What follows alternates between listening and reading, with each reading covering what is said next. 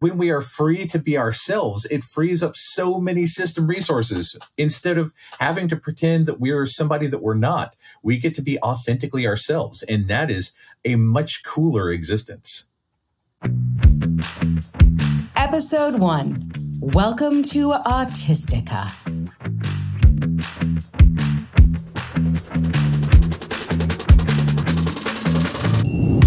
Welcome to the Autistic Culture Podcast. Each episode, we dive deep into autistic contributions to society and culture by introducing you to some of the world's most famous and successful autistics in history. Before we get started, a quick disclaimer on how we use the word autistic. The purpose of this show is not to diagnose the people or characters we discuss as autistic. While some may have announced being autistic, what we're really sharing here is our observation of what is representative of autistic culture. It can sometimes be difficult for autistic people to celebrate our natural tendencies and traits due to the perception of autism as a disorder that needs to be fixed, a long history of damaging medical interventions to get autistics to fit in with mainstream culture, and protective masking skills many of us have developed to try to stay safe. Whether you are autistic or just love someone who is, your hosts, Dr. Angela Loria, the linguistic autistic, and licensed psychological practitioner Matt Lowry, welcome you to take this time to be fully immersed in the language, values, traditions, norms, and identity of Autistica.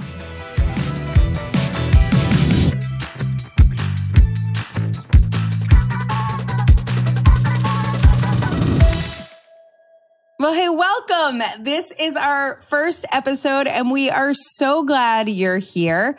We want to welcome you to the Autistic Culture Podcast. And look, there are a lot of great podcasts about autism. I think I listen to most of them because special interest. But this is going to be a little bit different. So if you know you're autistic, or maybe you love someone who is, we are going to be exploring not just autism from a strengths-based perspective, but from a cultural lens. And I got this idea when I was listening to Meg Proctor's amazing podcast, Two Sides of the Spectrum, and I heard my now co-host, Matt Lowry, sharing his story, The Fable of Autistica. And it really hit me that, like deaf culture, autistic culture really has everything to be a culture. So we can talk about diagnosing people with a strengths-based lens. We can talk about, writing reports and IEPs from a strengths-based lens. But as an autistic adult, and I was diagnosed at 39, I was like, let's celebrate our culture. I have a lot of Italian-American pride. I've been celebrating that since I was born. And Matt, I'm so excited you're here because you really introduced me to the idea of autistic culture and maybe celebrating autistic culture itself. So why don't you, say hello and then share a little bit about your amazing story that lays it all out. Hey, I'm glad to be here. I'm glad to be co-hosting the podcast with you. So a while back, it occurred to me that there's been a lot of autistic people who have contributed major parts of our culture, from the guy who created Pokemon to the guy who created Snoopy to all sorts of comedians, all sorts of authors, all sorts of very impressive people are autistic, and they've created these major contributions. And so that's when I wrote The Legend of Autistica, because we really need to refocus on all of these things that make us great as autistic people and celebrate them. Because when you identify as autistic, when you start to understand who you really are, then you can celebrate these things. You can celebrate our attention to detail. You can celebrate how our people love to have libraries, and we love to have museums. We love to have our animals in our gardens. We love all of these very, very important things to us, and we see the world in a very distinct way. And we gravitate towards autistic creators who share this vision with us.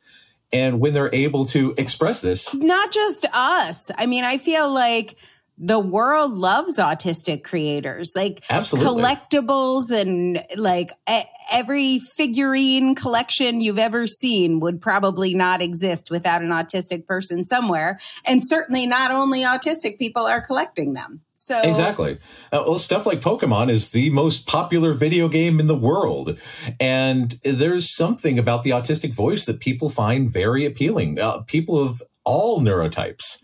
And I think that that's the great thing, that when people see this and celebrate it, it's something that we can be very, very proud of. Yeah. And that's what we're going to do here. I'm excited about that.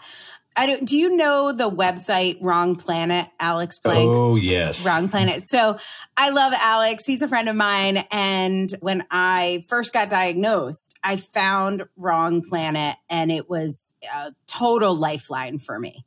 I was like, finally, people are explaining how the world works to me. And it's funny, but like, Wrong Planet is how it sometimes feels, I think, being dropped into a neurotypical world. But also, what if it's just like a different planet, a different culture, not necessarily wrong? I mean, I don't know. Do you find that it sometimes feels wrong? Your story captures that so well. Maybe we could talk a little bit about the Emperor and the typicals. Oh, yeah. Emperor Neurotypicles.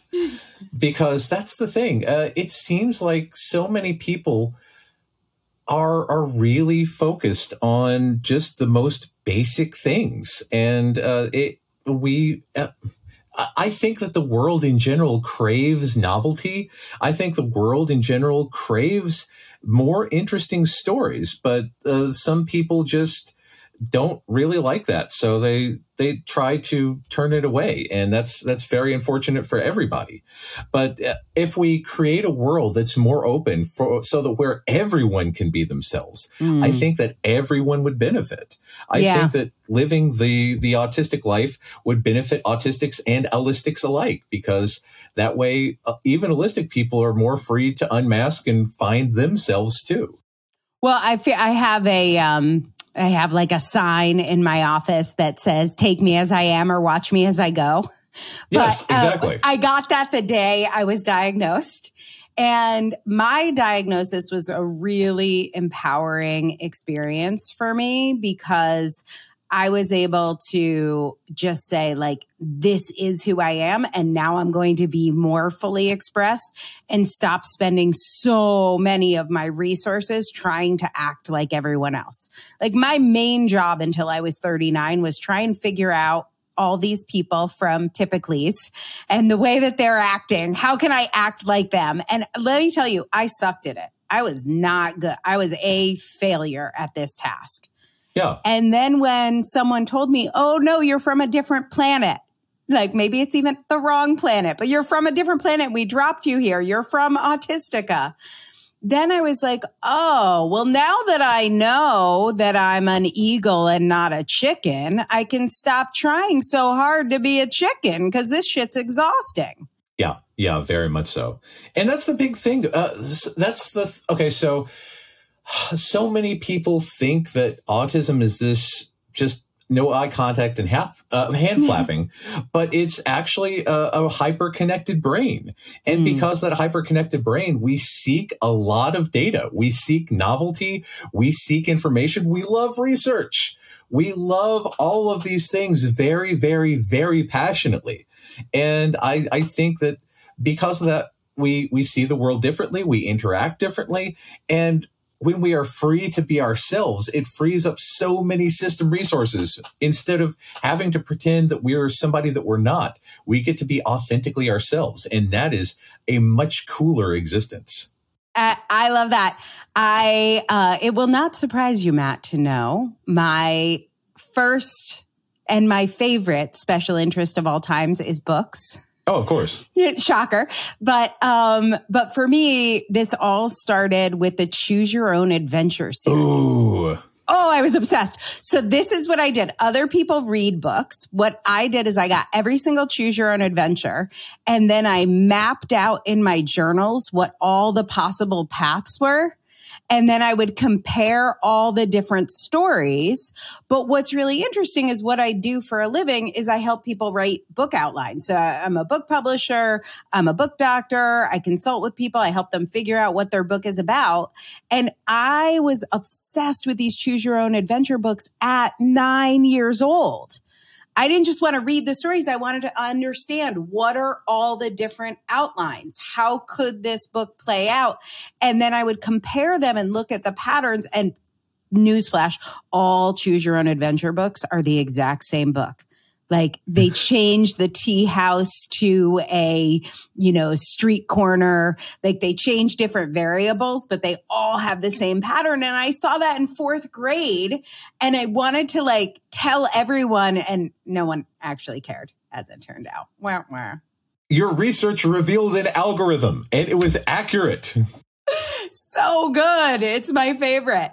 But I love that. Like we're doing that all the time. And I think when we do it, we, number one, give a gift to other people. Like the gift for me, most of my clients are neurotypical and they can't see those patterns in a book outline like I can. Like they can tell me, I have them tell me 30 to 100 things they want to put in a book, and I can whip together in an hour an outline for them, because I've been doing research since I was 9 and I'm 49 now. So I got 40 years of research on how to do a kick-ass book outline. So that's a gift we give to the broader culture, to neurotypical culture.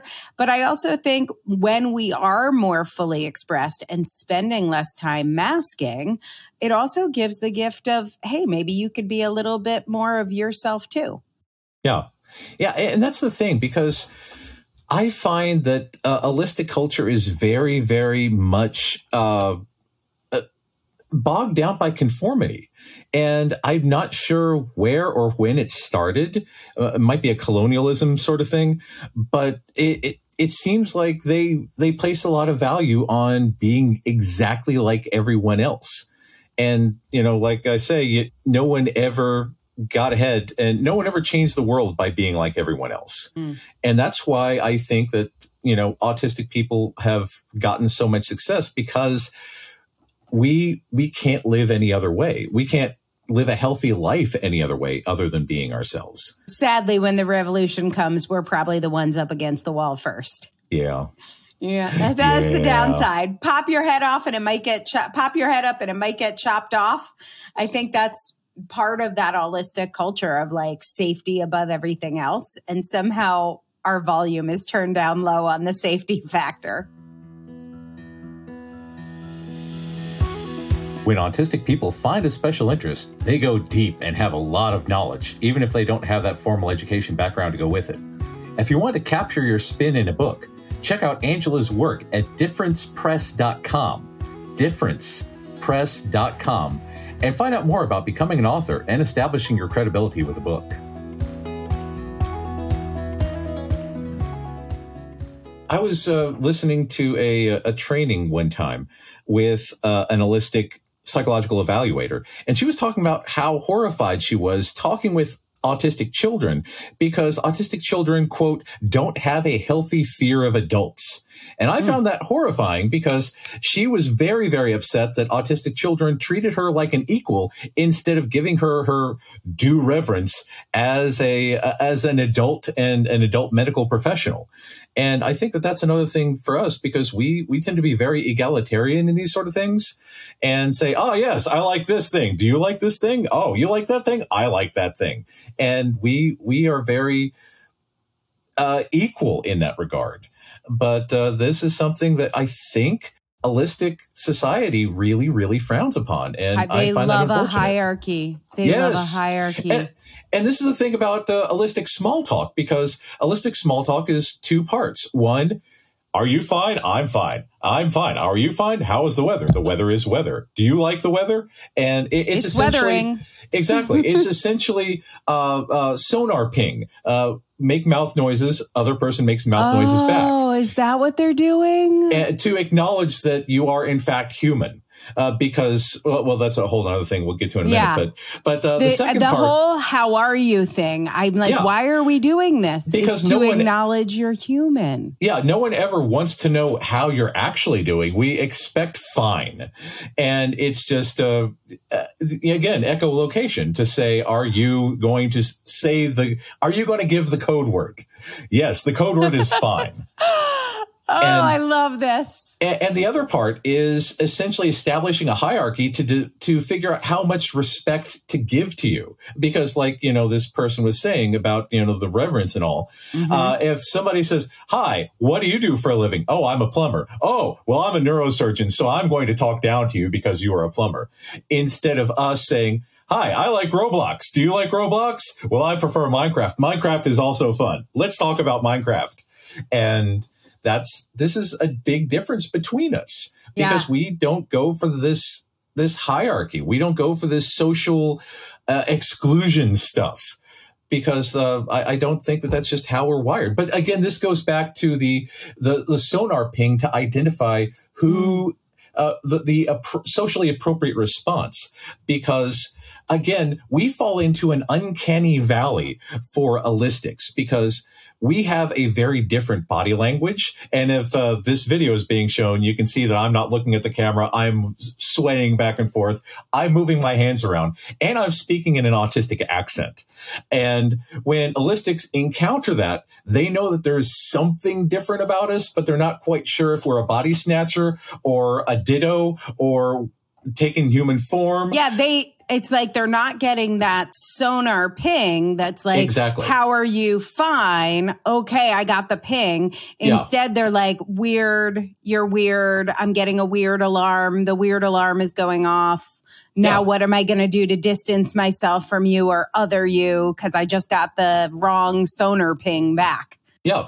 Research has shown that this wrong sonar ping is the reason why there's a large amount of discrimination against autistic people, because we fall into the uncanny valley. There's something different about us. It makes them uncomfortable, and then therefore they don't want to be friends with us. Fascinating. Despite, again, so many contributions to culture being made by autistic people, so many beloved characters being autistic coded.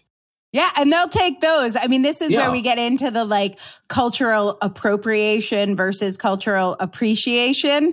But I want to dial it back a little bit, and I want to talk about what is culture. What are we going to talk about on this podcast, and why do we believe that there is an autistic culture? That autism, looking at it through the lens of ASD or autism spectrum disorder, is, a lens. It's certainly a popular lens, but our lens is looking at it through, hey, this is a different culture. And culture has mannerisms, like we've been talking about, greetings, things like that. It has art, it has music, it has language, it has fashion, rituals, food.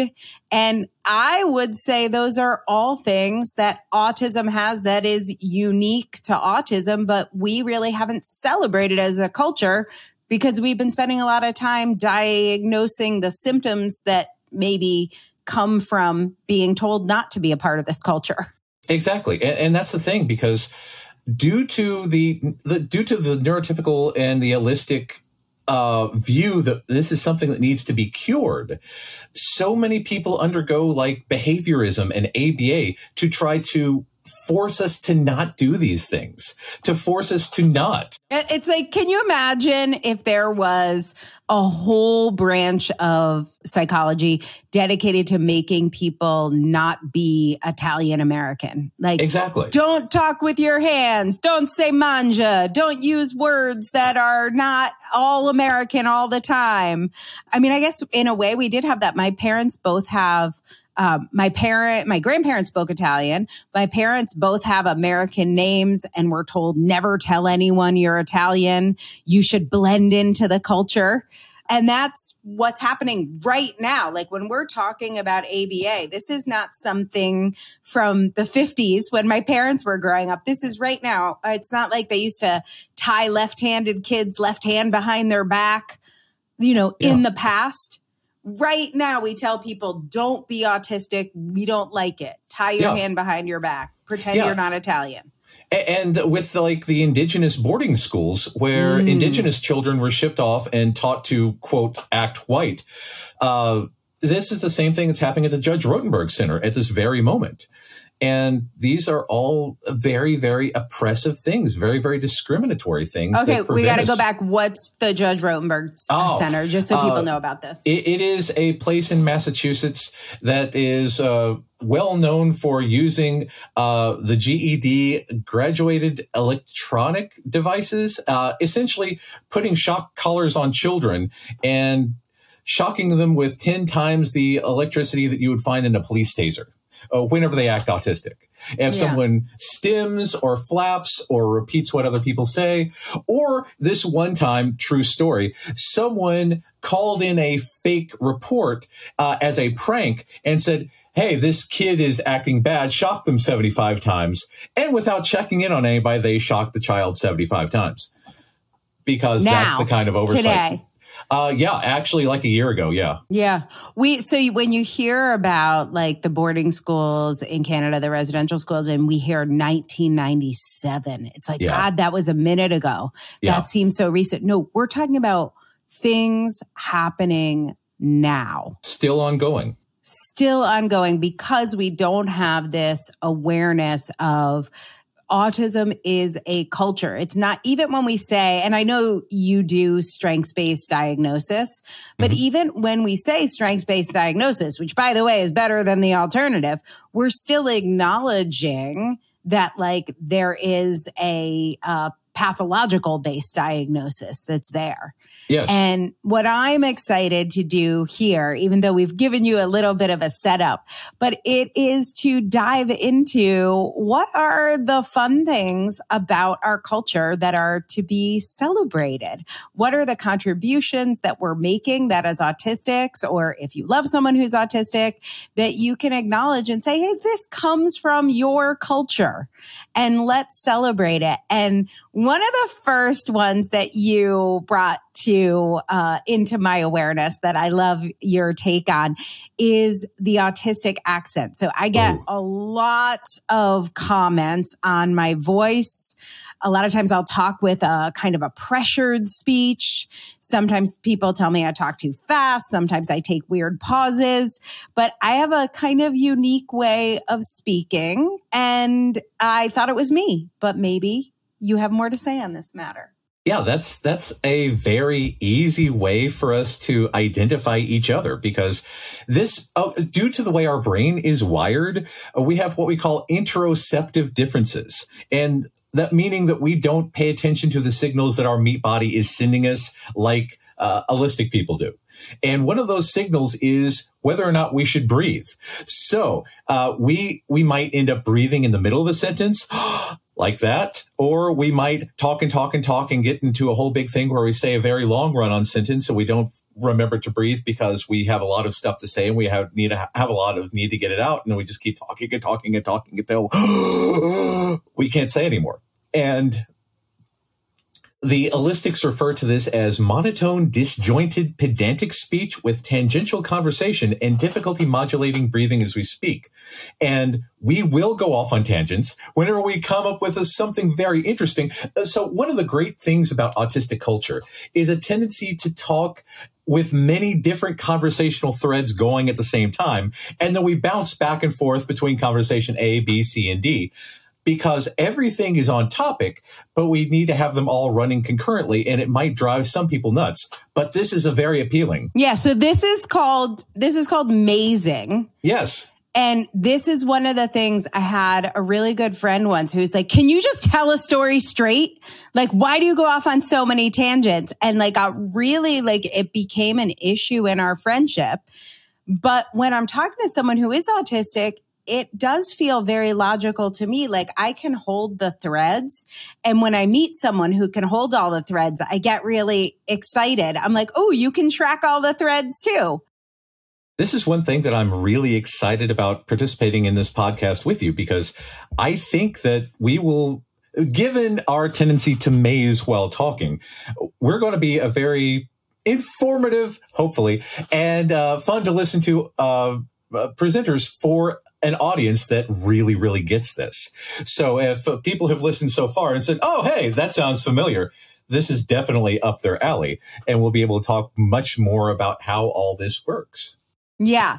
So in holistic culture, a lot of times they use voice modulation. Like there's a lot of, I identify as a woman. I'm born as a woman, and I have been around a lot of like sorority girls meeting each other. Yeah. And there is a squealing and screaming thing that seems to be part of holistic culture that is, I think, very exciting they seem to enjoy it in their culture. When we show excitement, it's usually not based on like up and down. It's more based on speed, like rate and pitch. So it could be loudness, but not the like swooping up and down, which does something. Sort of thing. Sings, yes, exactly. Yeah. So it's interesting when you hear this. And then there's also in regular culture accents, there's bias again. So like my husband is British and he gets free shit for being British. It's amazing. People get so excited that they get to meet someone with a British accent. They will just give him things. And then like, I know. Oh, look, it's a Doctor Who. Yeah, they get really excited. And then you're in Kentucky? I am. And you don't have a Southern accent, but I bet you know a lot of people who do. And there are definitely opinions that people form around Southern accents. Oh, yeah. Yeah.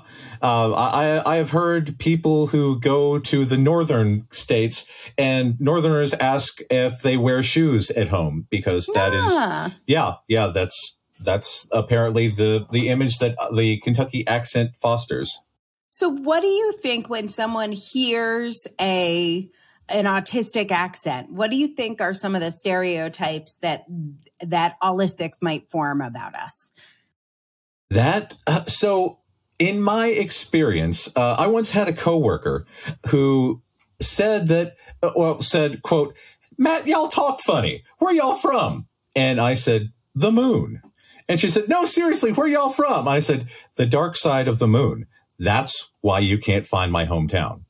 And I think that that's a thing because unless they know someone who has an autistic accent, they don't have any frame of reference and we are just alien. Okay, I'm going to give you what I think it is. Oh. And I like this, but nerd. Yeah. I think but I'm like pro nerd. Sign me up for nerd camp. I'm all in. But I think, and maybe this comes from, because I want to talk about autistic culture and entertainment in art, in music, in TV, movies, like Sheldon Cooper, who talks like us, is identified as a nerd. Urkel, who I think might also be in the club. He's identified as a nerd. And so I think there's like the way you might think a British person. I promise you, they're not all smart. I know a lot of them. But you hear a British accent and you think smart. You hear a Southern accent and you think shoeless. I think you hear an autistic accent and you think nerd. And we kind of are nerdy for our things. Yeah. Nerd means like go deep, scientific, research. Like we are all of that. That is our culture. The first time I ever heard somebody speak like I do was Dan Aykroyd in Ghostbusters. And as soon as I heard that, I knew, oh, this is my guy, because he is autistic in real life. He wrote his character as being autistic. Both Ray and Egon are canonically autistic. And he talks with great passion. He talks with great intensity. He talks with great detail.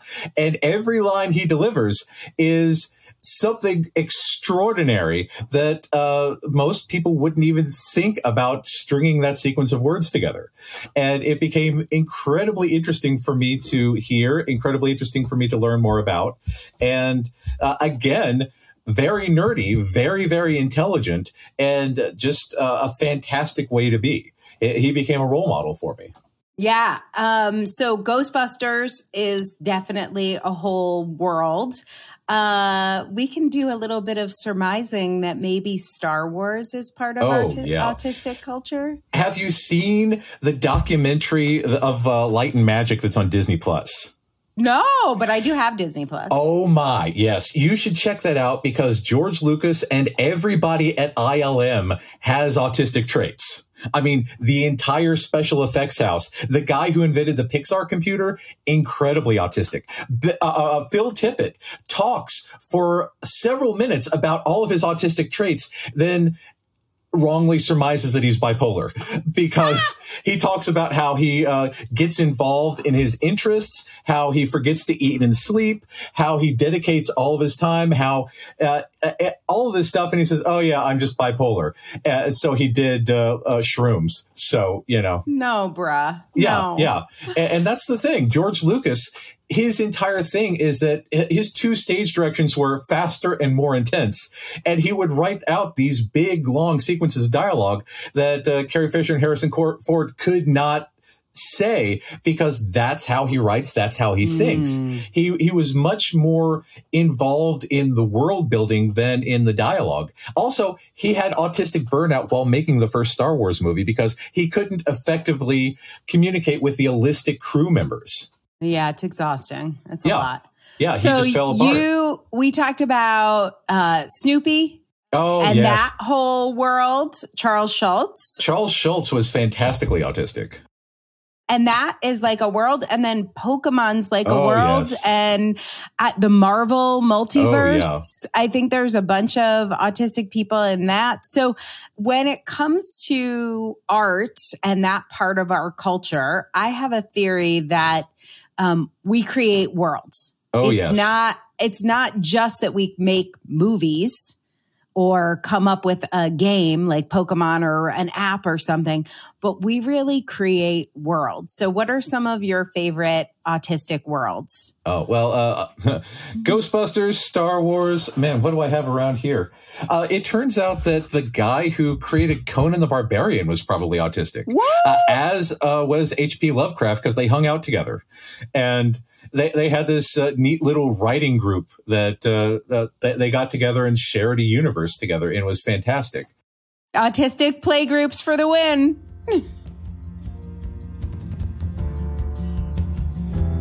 We love sharing stories of autistic culture. And if you are seeing yourself in any of these stories and you're wondering if maybe you're one of us, or maybe you're already diagnosed or self-diagnosed, and you want to know if Matt can help you live your life better and be more authentically autistic, check out his website at mattlowrylpp.com.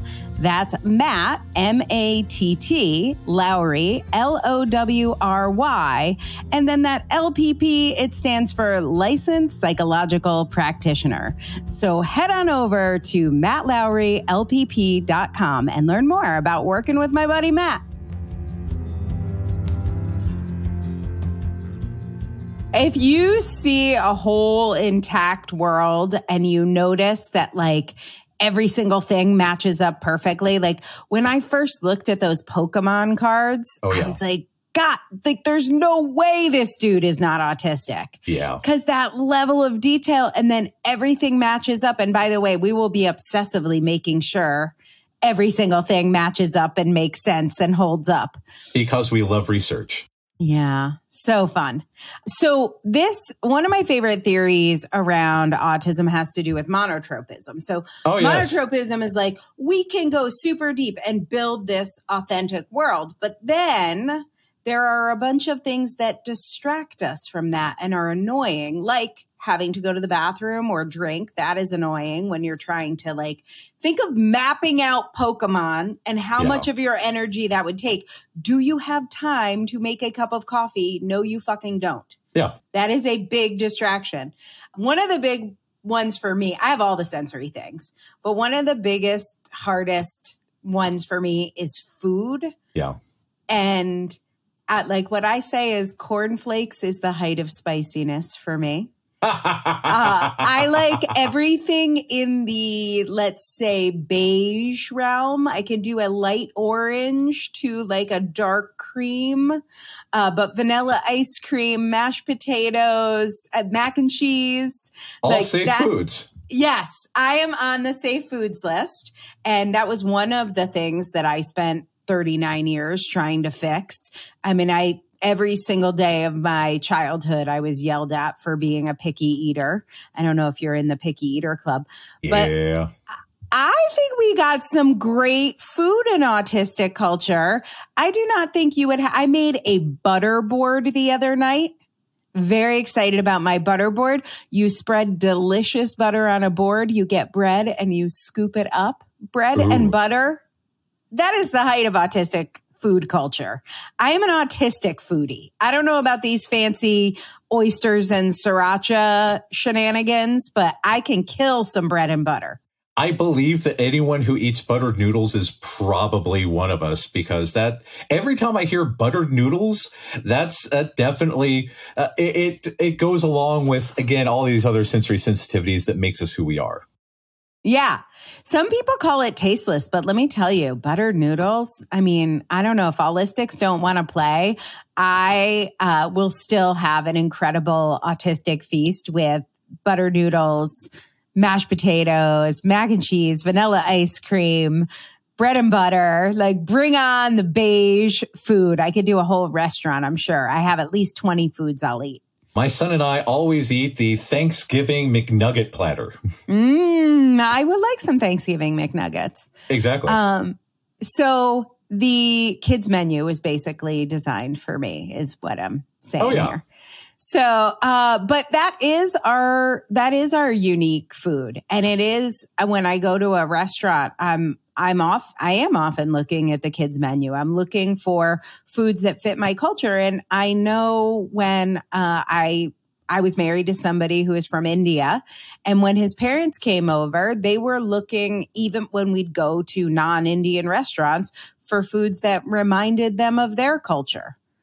And so I think that's like something we can celebrate, because there is a lot of great autistic food. And instead, most of my relationship with food was being told I'm picky. But I'm all in for celebrating what food we do love. I recently realized that I've never liked soda, and my disdain for carbonation is actually related to my sensitivities. So I drink a lot of water. I saw a meme the other day about how sparkling water is actually angry water, because, that leads an extra level of hostility in your mouth that fights back. Yeah. So, yeah. It's true. That's how I feel. So here's for non-hostile foods. So, and also non-hostile clothes.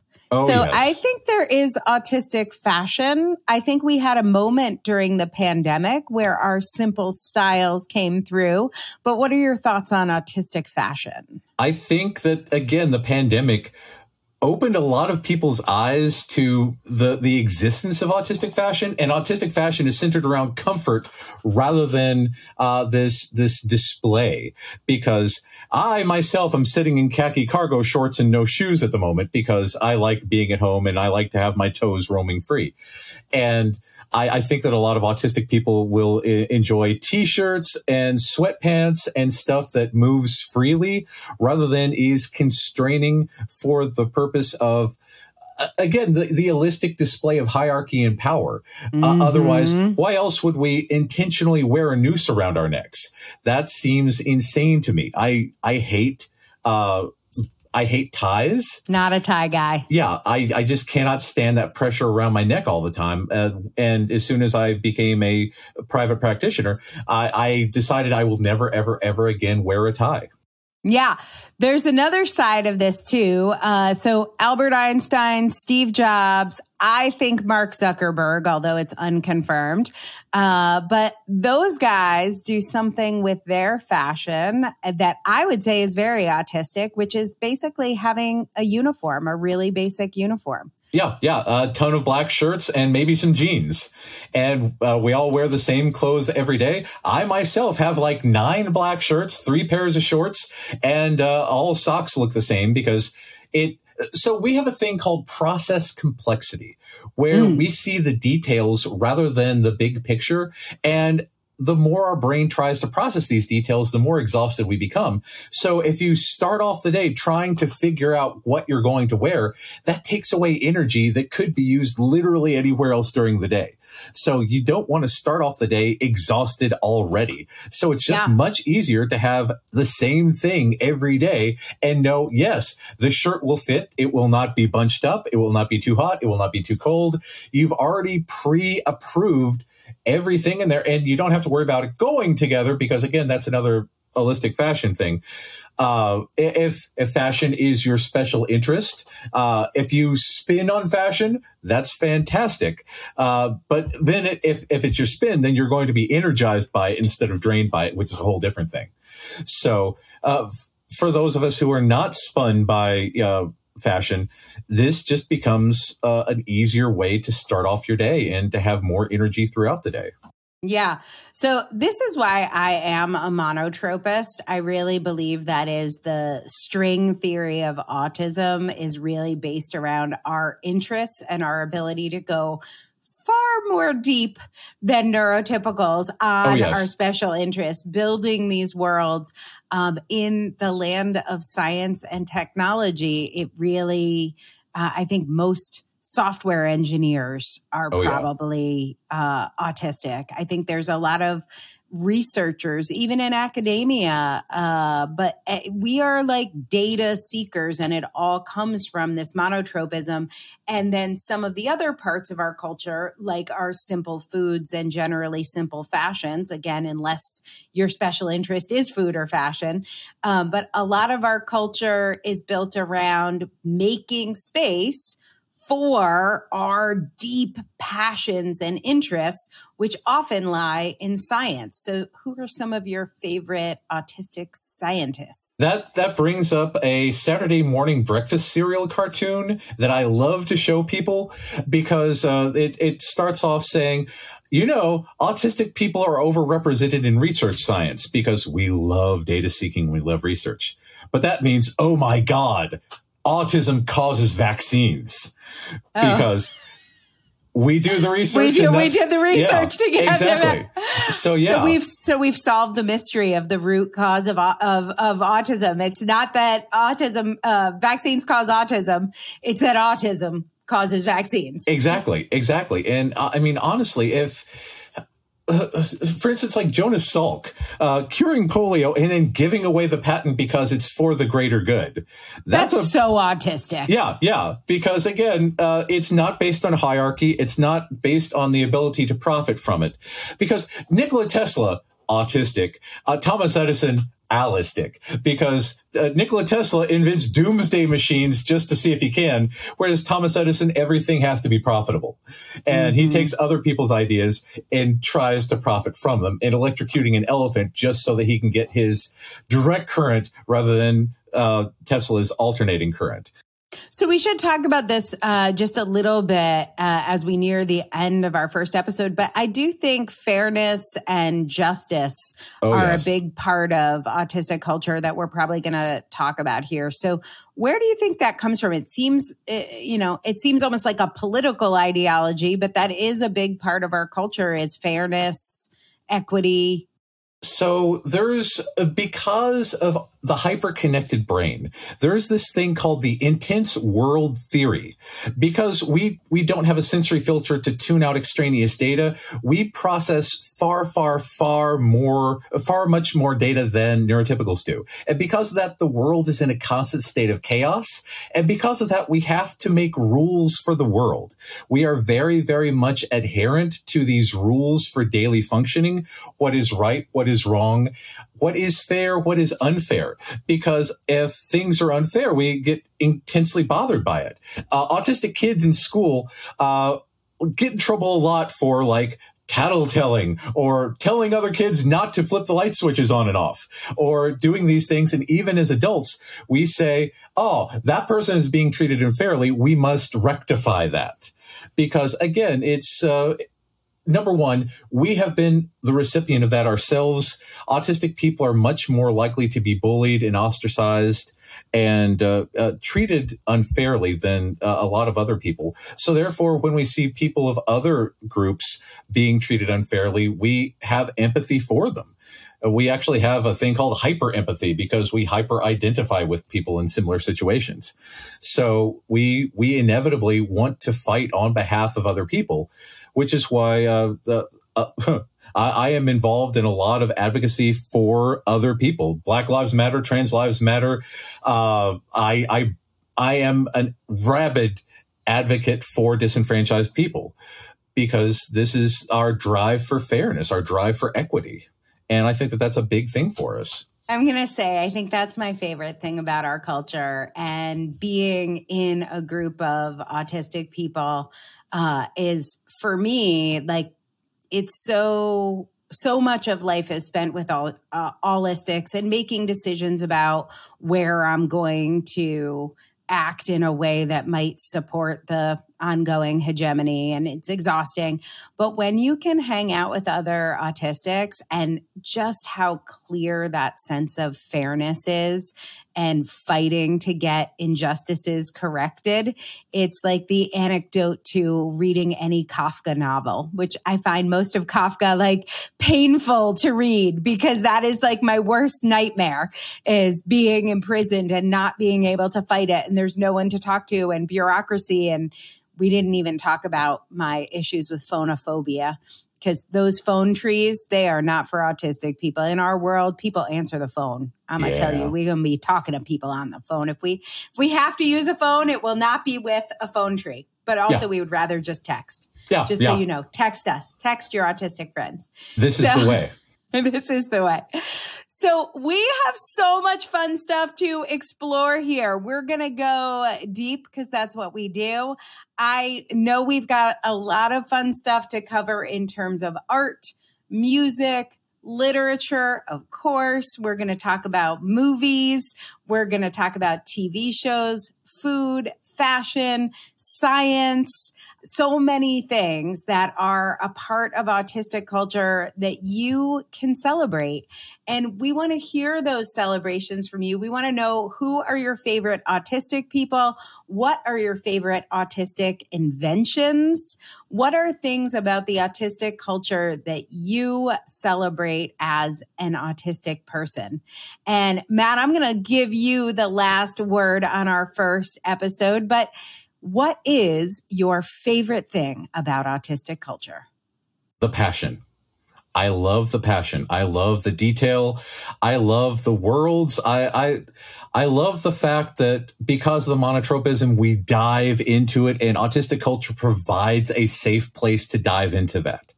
Autistic creators give us the worlds to play in, and man, it's fun. Yeah, well, we're going to have a lot of fun here. We're glad you're with us. Make sure you share this with somebody autistic that you know and love, and be a part of the Autistic Culture Podcast. Thanks for tuning in. Thanks for listening to the Autistic Culture Podcast. If you like this show, you can help other people find it by taking a few minutes to rate and review on Spotify or Apple Podcasts. You can find out more about writing your book with me at differencepress.com. That's difference, DIFFERENCE, press, PRESS.com. Or getting a psychological evaluation or consult with me at www.mattlowrylpp.com. That's MATT, Matt Lowry, LOWRY, LPP, as in licensed psychological practitioner.com. We hope you enjoyed today's episode. And remember, no one ever changed the world by being like everyone else.